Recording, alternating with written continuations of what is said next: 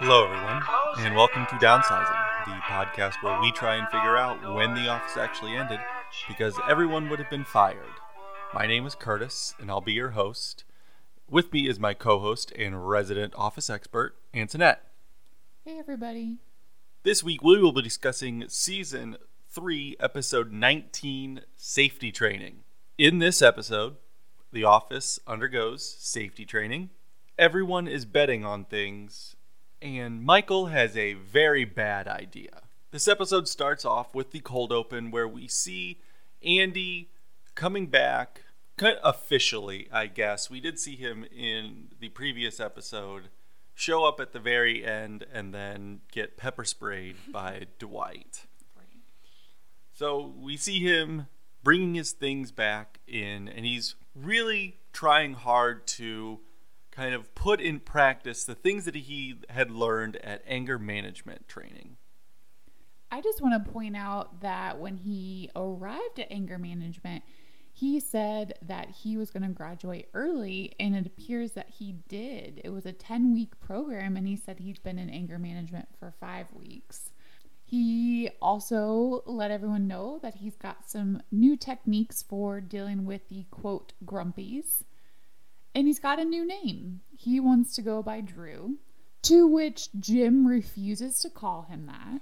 This is kind of a dick move on Jim's part. It very much is. He's just like, nope, I'm not going to call you that. Like, he's not asking him to call him, like, Thrasher or some, some nickname that he gave himself. He's just asking to be called a different version of the name he already has. Right. His name is Andrew. He used to go by Andy. He's trying to refashion himself into just a calmer individual. And it's really, this whole episode is a nice time capsule of 2007 when it aired. It aired in April 2007 because the thought of Andy going to anger management and learning essentially meditation is now like $1 billion plus industry in 2020. Meditation, yoga, calm mind, calm spirit is essentially people's self-care Sunday. Yeah, companies provide this for their employees in certain industries now. Like in-house, you can go meditate, you can go do some yoga and just kind of take a break from your work day. Which meditation and breathing exercises and just inward observational strategies are great practices, and they do help with if you have an anger problem or a reaction problem. And one of the strategies Andy talks about in response to Jim is, okay, cool, I can only control my actions. I can't control what you do. So it's just funny that Andy's character is playing that up for laughs. Similarly, Dwight wants nothing to do with Andy, and that makes sense based off of Andy's prior actions towards Dwight. So Dwight has decided that he will shun Andy. It turns out shunning is actually, it's a real Amish practice, by the way, but it is an Amish practice, and Dwight says it's like slapping someone with silence. He himself was shunned from the ages of 3 until his 6th birthday because he didn't save the excess oil from a can of tuna. Jim takes the opportunity of Dwight's shunning of Andy to deliver messages to Andy that clearly were not there, that Andy can hear. They're all standing right by the desk clump. And Jim, is just taking this moment to be kind of a real jerk to Andy and Dwight. The shunning of Andy continues on through the entire episode, I will say. But Dwight doesn't keep him shunned. He will unshun him to answer a question, tell him something, and then re-shun him. So essentially, he's not being shunned. Yeah, he's picking and choosing the times he wants to stick to the rules here. And I will say this episode, and even kind of stretching back a little bit to some aspects of the prior episode, the negotiation, this is the golden stretch of season 3, in my opinion, we hit a real crescendo to close out the season.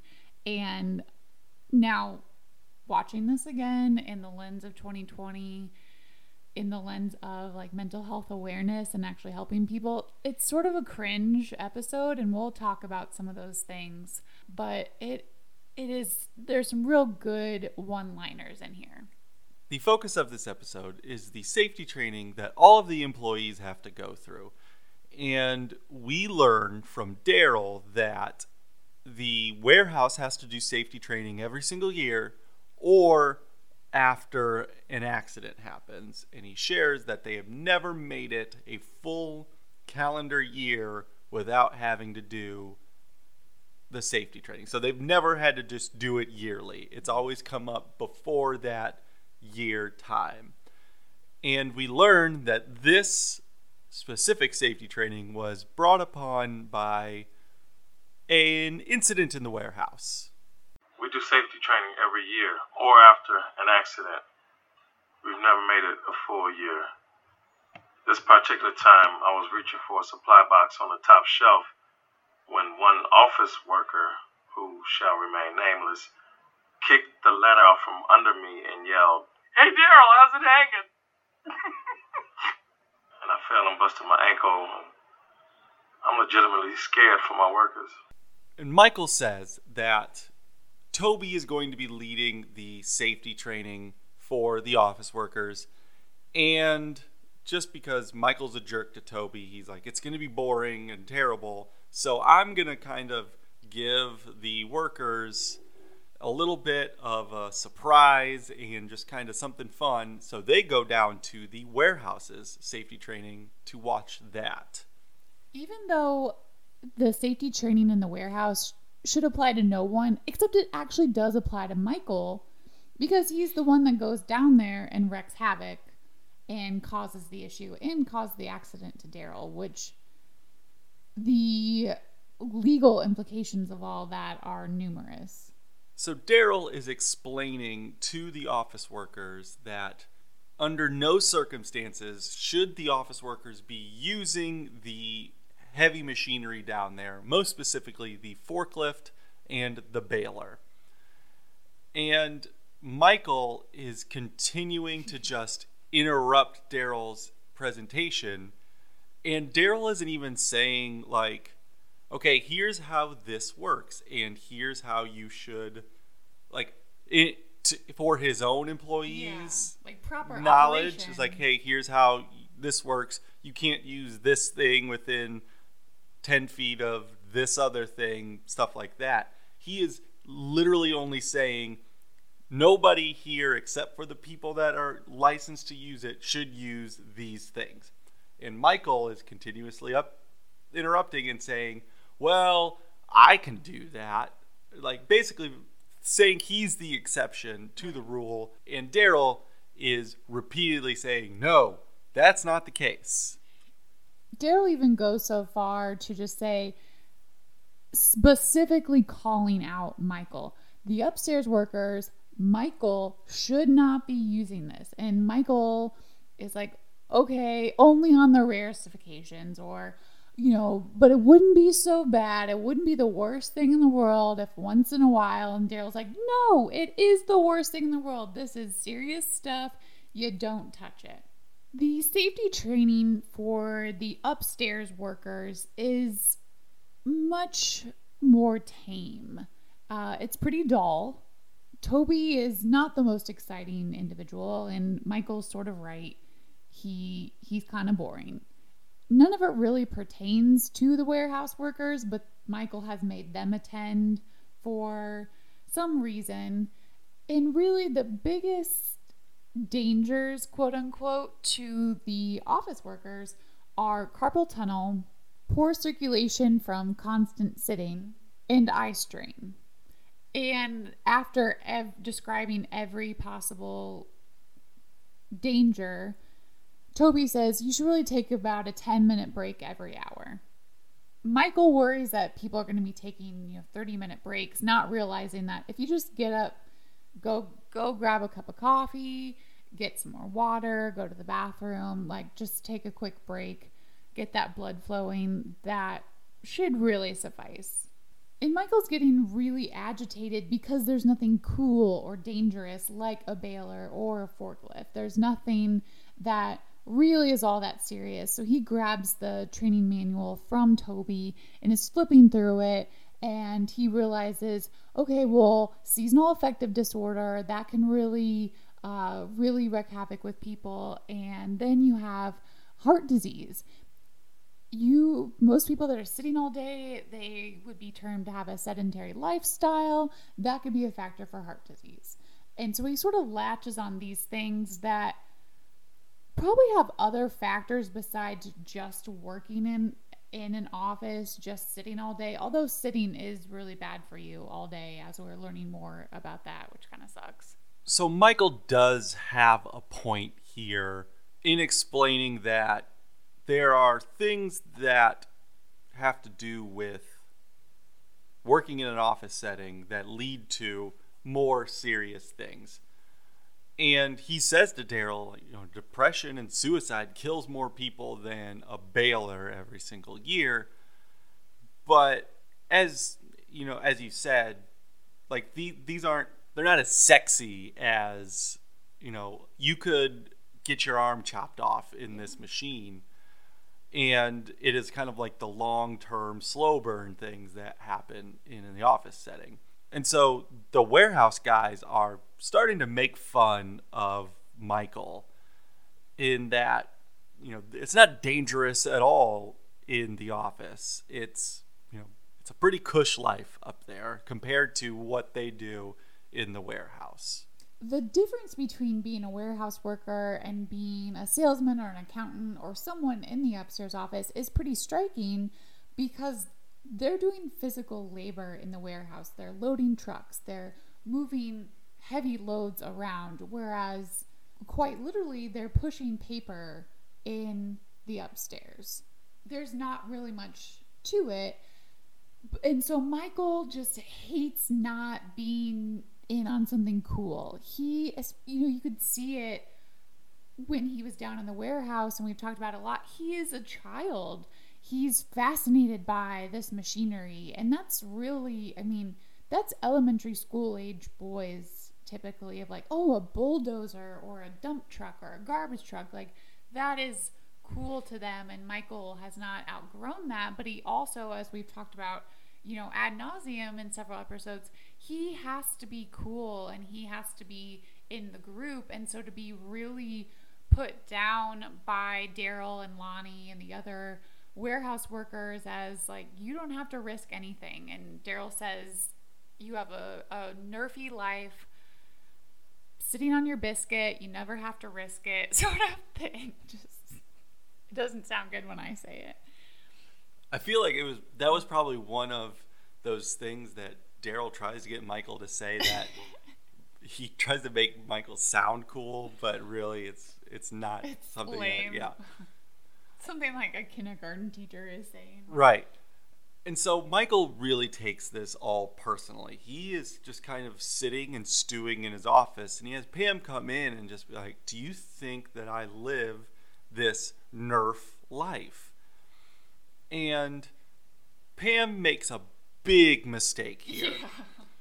She is trying to reassure him. She essentially says that the warehouse's dangers felt more real because you could see it. You could see the baler. You could see the forklift. And this turns on a light bulb in Michael's head. He's like, visual aids, got it. You're right, Pam. And he begins to hatch a plan to somehow visually show the effects of depression. And I'm going to just take one quick step back, because this is one of my favorite quotes here from Michael. As he's stewing, he tells the camera that, Daryl thinks he's such a man because he works in a warehouse. But I used to work in a warehouse, men's warehouse. Oh, God. We don't often go to men's warehouse, Curtis and myself. But when we do, that quote comes out, Michael gives an example of, what he'd have to say. He says, "Hi, I'm Michael. We have a sale on khaki pants today." Just one example of the customer service he's providing. And yeah, he's still not understanding the difference in a warehouse, W-A-R-E, and warehouse, W-E-A-R, that there are real dangers here. And like Curtis says, he hatches this plan and he enlists Dwight to help him out with this. And he's going to come up with his own visual aid to demonstrate how working in an office could lead to depression, which could possibly lead to suicide. So Michael sends Dwight off to the big box toy store. And Dwight returns with a trampoline. And Michael lays out this big presentation that he is planning on making, where he is standing on the roof and basically just talking about how sad he is, and he will then jump off and everybody's going to get super worried about him. And what they won't know or see is that the trampoline will be set up on the other side of like the hedges that are there, and he will land safely on the trampoline according to plan. And then he will come back out and basically be like, now, basically in your face to the warehouse guys. Yeah, which a trampoline is like one of the most dangerous things you could possibly put in your yard. But seeing the height from the roof to the trampoline is sort of getting Michael nervous. He tells Dwight to get some watermelons and they're going to test it out Letterman style. They only measured it once, and Dwight's like, "What do you want? We already measured it. Like, this is going to be fine. Let's just do this." So they do these tests, and the thing is, now a watermelon's going to weigh a little bit less than Michael, but you're picking up speed as gravity does its work, and you're not landing softly on the trampoline. It's sending you right off. If it doesn't snap. Yeah. If the coils don't snap in the first place. Yeah. Trampolines. Oh, man. So Michael's next idea is one of those bouncy castles that you see at children's birthday parties, which are also supposed to be actually incredibly dangerous. So Dwight gets Andy, he unshuns Andy, gets Andy to call and get a bouncy castle that has a drawbridge. And Michael will, instead of jumping to the trampoline, he's just going to jump to the bouncy castle. And Dwight tells him that when he's landing, he needs to land like an 8-year-old because these bouncy castles really aren't designed for adults. So the stage is set for Michael's demonstration. And Dwight runs into the office and tells everybody that Michael is acting really weird and he's outside, and that Dwight thinks that everybody should go out there to see what's going on. And Andy plays a little part in this as well. Like they have this very clear script that they are running through in order to get everybody outside. So everybody runs outside, and Michael is on the roof, and he is just talking about how sad he is, and he says he's depressed. And Dwight's like, "Isn't that just another word for being bummed out?" And they're going through the skit. To which Michael responds, "Dwight, you ignorant slut." So they're going through the skit, and Michael realizes the warehouse guys aren't there. So he stops everything, tells Dwight to go get the warehouse guys. They all come out, and so they start the bit all the way over from the beginning, saying the same things over again. Verbatim, Michael saying, "Oh, my life, the stress of my modern office has me depressed." Dwight does his spiel again. And people are rightfully saying, this is just offensive. And at this point, I'd like to ask you, Curtis, do you find this offensive? I don't think they are making fun of depression here. No. I don't find it offensive. No, they're not taking it seriously, though. It again is the like early to mid 2000s. We did not take mental health seriously as just a need to take care of for people in that time. You know, seeing a therapist or tending to your mental health was sort of taboo. Only now, I think, have people been okay with just being open about, you know, seeking therapy, seeking some psychology. And it's different from saying, oh, I take a bunch of Xanax. Like, not that that's inappropriate if prescribed to you, but it's more of a, I tend to this aspect of my life, just like my physical health. Like, just like I go to the gym, I do these things. And that's more of a tenet. And so I think here, and especially suicide, I think that is really mistreated in this episode. And I'm looking at it from the lens of 2020. I didn't really notice that until, I would say, recently, just because other television shows, movies, I'm thinking of, for example, 13 Reasons Why on Netflix. I didn't see it, but apparently it was popular with teenagers, but it also sort of idealized suicide and led to increased numbers of suicide, which is absolutely terrible. Now, I don't think this episode is necessarily leading toward that. It's not idealizing it or anything, but it's not taking it seriously as someone that's going through depression and maybe suicidal ideation is really suffering. And I think what kind of keeps the show from maybe not taking it seriously is that they are only focusing on the work aspect of it. Like, somebody being in a job that they don't like or that is boring or whatever can certainly add on to someone's depression or, right, you know, be one piece of that. But I can't imagine too many people can have a pretty good life elsewhere, and then the only thing that's not great in it is their job, and that they are suicidal because of that. Like, there is more to it than that. And I think that is where this episode kind of is on the safe side of this debate, in that they are strictly looking at the job aspect of it. Like, Michael's saying that it's a direct line. Yes, it's completely ridiculous that a sedentary job equals depression. Like, that is, they are, at no point does Michael say anything about anything other than his work life in this situation. So, and I do agree with you, though, that this episode would probably be handled a little bit differently in 2020. There would probably be some sort of, you know, after episode message. Yeah. Where they would say, I was thinking that too. We recognize that depression is no laughing matter. If you or someone you know is dealing with depression and is having trouble, here's a hotline they can call. Here's the suicide hotline they could call, things like that.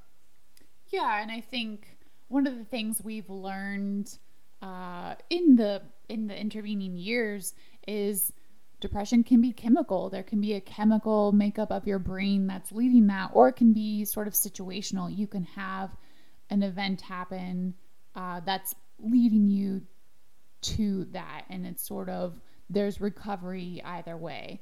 And like Curtis said, perhaps your job is contributing, but Michael's just thinking, okay, we sit all day, it's sedentary, we can have seasonal affective disorder because we live in Pennsylvania, ergo depression to suicide. Like, he's drawing, like I said, a straight line. So with the warehouse workers there and the start of the second performance, and as Jim tells the camera, they really picked up their stride in the second performance. Creed is taking this moment to just relieve himself on the bushes outside, and that's when he sees the turrets of the bouncy castle. And he's like, oh, hey, look, everybody, there's this bouncy castle. And Dwight, and that's what stops the performance by Michael, is people run over there, and Jim's looking at it, and he's like, oh, huh, And then Pam is the one that realizes it first. She looks up, kind of sees the angle here, sees where Michael is facing, and she's like, oh my God, he's going to jump off of the roof onto this castle. And so Jim and Pam kind of have to come together here to quote unquote save Michael, to talk him out of this really dumb idea. Yeah, Jim makes the point that Michael's going to kill himself by trying to fake kill himself. And they are trying all these things to get Michael down. Pam says that she has a present for him and it's a surprise and he has to come down and get it. And Michael believes her and is like, ask Dwight to find out what the present is. And it actually comes to Daryl to save the day here. And Daryl apologizes for calling Michael's life soft and tells Michael, hey, you got a lot to live for. You shouldn't do this. And Michael is just like, okay, yeah, like what? And it does take Daryl a little bit of time to find out, to think of something that Michael has to live for. And he falls on Jan. And Michael starts talking about the doubts that he has about he and Jan's relationship. Which we haven't heard from Michael before. Yeah. And then eventually Daryl just turns to flattery and says, it's tough to be you, you know, you're so brave to just get up every day and be you. And my favorite part of this is he is making Michael feel better while simultaneously making fun of Michael. It's like a backhanded compliment. Like, it's so hard to be you. Yeah. You specifically. He's like, I couldn't handle this. And that's what really does flatter Michael. Michael is so susceptible to flattery, to anyone's opinion, really. And when Daryl says that Michael is braver than Daryl is, that's really what does it. And it's also kind of going back to that Michael needing to be cool thing, because it's Daryl who is like the cool guy in Michael's eyes saying, I couldn't be you. Right. Like, and so it's like, oh, the cool guy thinks that I have a tough life. That means I must be cool too. So Michael climbs down and everyone weirdly gives him a round of applause. And I mean, people are glad that he's safe and there weren't any injuries, but that sort of leads to this inflated sense of self to Michael. And at the end of the episode, he has this one-on-one with the camera and he says, I saved a life today, my own. Am I a hero? I can't say, but yes, I'm a hero. And so he just is sort of blind to his own making of the situation, his contribution to it, and how stupid and dangerous the plan was from the start, how he was essentially goaded into being his own hero by Daryl and Lonnie saying, you're lucky in some regards that you don't have to worry about injury, even overuse injuries in the sense of like aches and pains, if you will, from doing physical labor day in and day out. I sort of think that Curtis can attest to that. Whenever I do work in the yard or anything, I'm like, oh my God, I am delicate. I'm not used to physical labor. I'm out there for an hour and I've already got blisters or my back's already hurting or whatever. And so that has to be a completely different feeling to be doing 8+ hours of manual labor like that. That's a different work. If you have ever been through a work training, you know that they can get pretty boring. Even the warehouse training of this thing can kill you would still probably be pretty boring. So some of the office workers have found ways to entertain themselves while all this is going on. And it starts when Daryl asks the group at large, but most specifically Michael, how many people do you think get killed by the baler every single year? Not that specific baler, but the All the balers, yes. And Kevin says, I bet you it's more than 50 to Jim. And Jim's like, yeah, all right, I'll take that. And it turns out to be 10, so Jim wins. And Kevin's getting ready to pay up, and Jim's like, no, don't worry about it. We'll just find something else to bet on, and you can go double or nothing. And this kind of piques Oscar's interest as well. So as the day goes on, we see the office workers betting on a number of activities.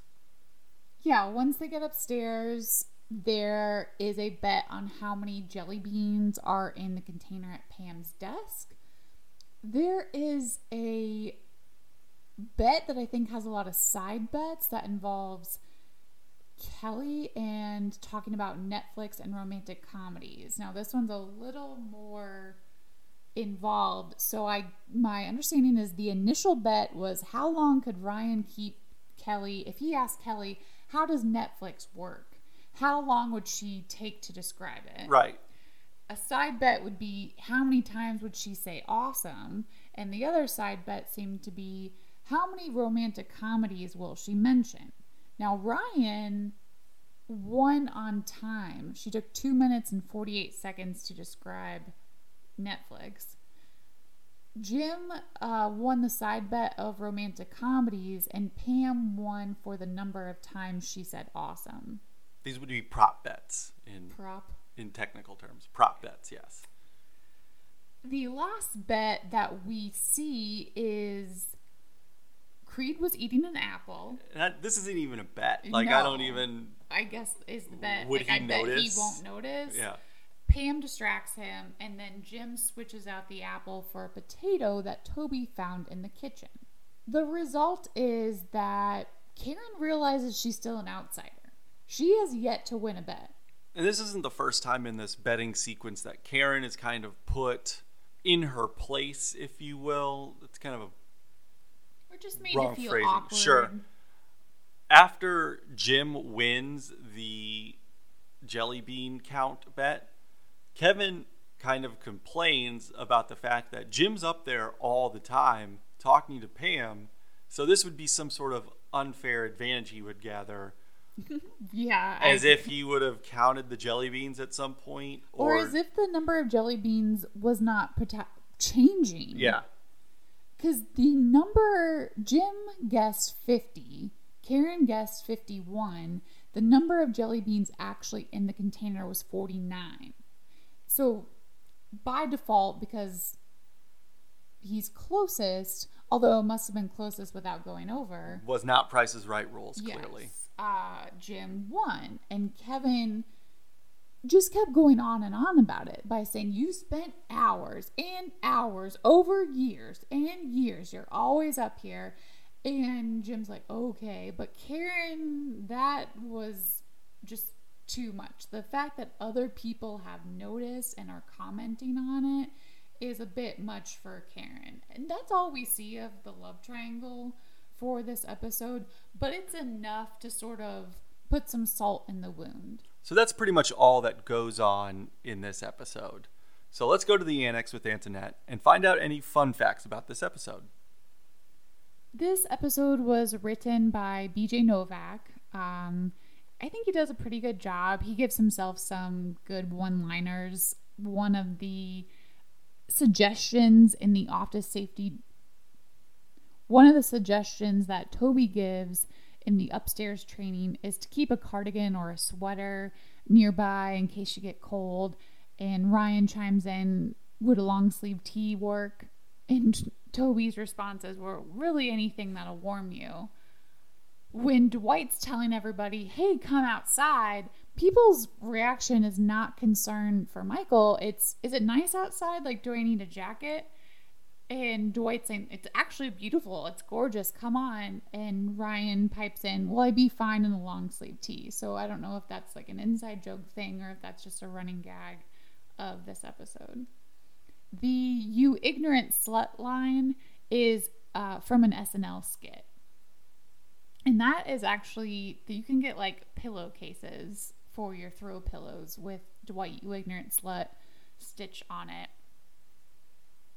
In the DVD commentary for this episode, one of the showrunners, I think it might be Greg Daniels, talks about how that the episode was written and the scene where Jim and Pam discover the castle they were directed to play it as the thought that Jim and Pam are sort of like this divorced couple that has to come together for their child, Michael, and Karen's the kind of new partner on the outside because they've got to focus in on this former nuclear family. Like Jim and Pam are used to having to talk down Michael from things. They have their own like rhythm to that. And so that was how that was supposed to be played out.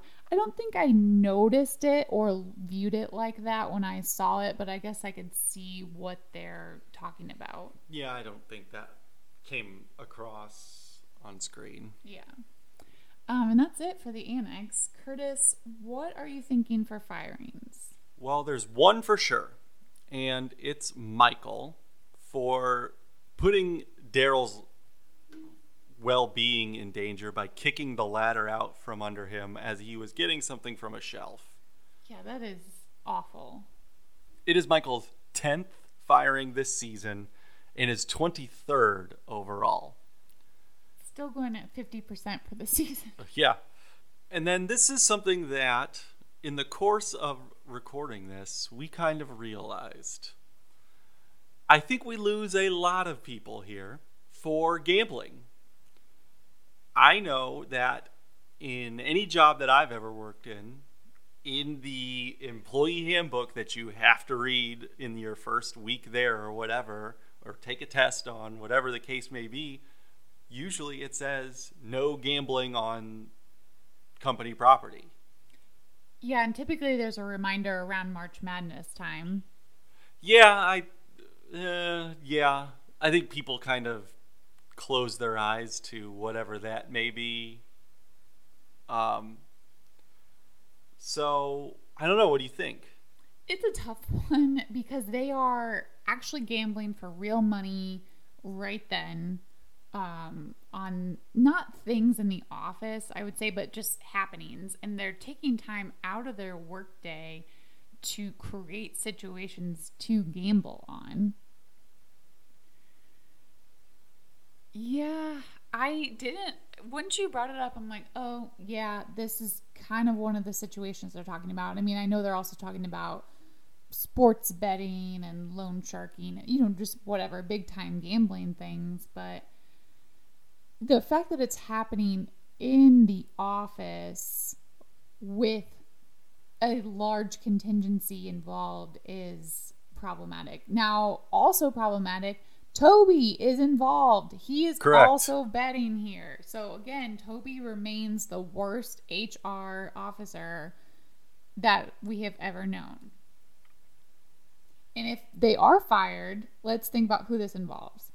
Kevin and Jim for sure. Oscar, Karen, Pam, Ryan, Toby. Phyllis, because she throws down money when Kelly is talking. Mm-hmm. And I believe Stanley. I don't know if Stanley ever did. We will have to tabulate who gets fired here, and we'll report back next week to give you the final numbers, because this may be the episode where everybody gets fired. Because we know that, so the people not involved, we know Dwight and Angela already been fired. Michael's obviously been long gone. Andy is not involved, and I don't believe he has been fired yet. I think you're right. I think anger management may have saved him. So yeah, it could be Andy and Stanley holding it down. And I know for a fact Stanley gets fired here pretty soon. Kelly's already been fired, so even though we didn't see her partake in the gambling, she's already been out. So it could be one where we have lost a lot of people and it's hanging by a thread. Yeah, so we will update that next week. Do you have a Dundie to give out? I do, and it's a bit complicated, so hear me out. So the Dundie for one phrase, 4 degrees of separation, goes to from The Office to 7 Days in Hell. And let me explain. So the phrase is indubitably, which Michael utters when Pam asks, you're doing okay? Once he sort of gets the visual plan in place. And the linkage from this episode of The Office to 7 Days in Hell goes like this. Michael Schur is a showrunner and actor on The Office. He then was the showrunner for Parks and Rec. Parks and Rec had Andy Samberg as a guest star as a very loud park ranger. And then Andy Samberg starred in the HBO made-for-TV comedy 7 Days in Hell that also starred Kit Harington as a really dumb British tennis player.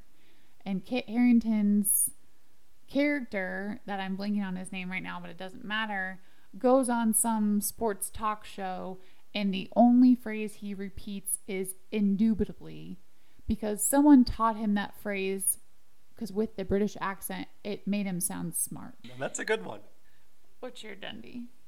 The On Tilt Award goes to Kevin, who, after losing his first bet to Jim, just continues to push the envelope and make more bets and more bets and more bets. What is On Tilt? So On Tilt is, in gambling, let's say you lose a bet, and generally you lose it in a bad fashion. And so in poker, it's you had the best hand going into the last card coming out on the river, and you're head to head with somebody or whatever, and then the last card comes out and you lose that hand. It's the only card that could have come out, and you lose that hand because of that last card. Mm-hmm. You then respond by maybe betting big on a hand that you wouldn't normally bet big on. So you're trying to make up your money immediately after losing this big hand, and you're doing it as a reaction to losing that hand. Okay, gotcha. So Kevin loses his first bet, and he continues to be no, what about this? What about this? What about this? Because Kevin is pretty much the only person taking part in all of these. Right, and we know Kevin's a big gambler. Right. And so, yes, Kevin clearly on tilt after that first loss. Okay. Who is your employee of the month? I'm going to give it to Lonnie, if only because Patrice O'Neill does a great job in the limited time that he has on camera. He is especially funny when they are in the warehouse and Michael continues to interrupt Daryl, and Lonnie's just like, what is this man's problem? He's yelling at Michael, and he is as fed up with Michael as everybody else is. Right. And he also coins the term fat butt syndrome, which is what the office workers suffer from because they sit around all day. Sure. Who is your employee of the month? I picked Dwight because he is just really funny in this episode as the hapless assistant, loyal compadre to Michael. Just doesn't question anything, follows him blindly, does whatever he says. And we didn't convey at all, I don't think, in our recap of this episode, how funny it is. And part of that is just how Rainn Wilson plays Dwight and plays some of these lines. He talks up Michael jumping off the roof with an impromptu rock song that he, is air guitaring on the roof. Rainn Wilson also made up the hand gesture for shun and unshun, and I think had he not had that, it wouldn't put the point on the shun, unshun, reshun sort of thing with Andy. So that is my pick. So that does it for this week's episode. Please follow us on Twitter at DownsizingPod to get all the latest updates. And keep listening to us on Spotify, Google Podcasts, Apple Podcasts, wherever you are listening to us. Be sure to rate, subscribe, and comment wherever you can to keep getting our name out there. We appreciate you listening to us, and we will see you guys next time. Bye. Bye.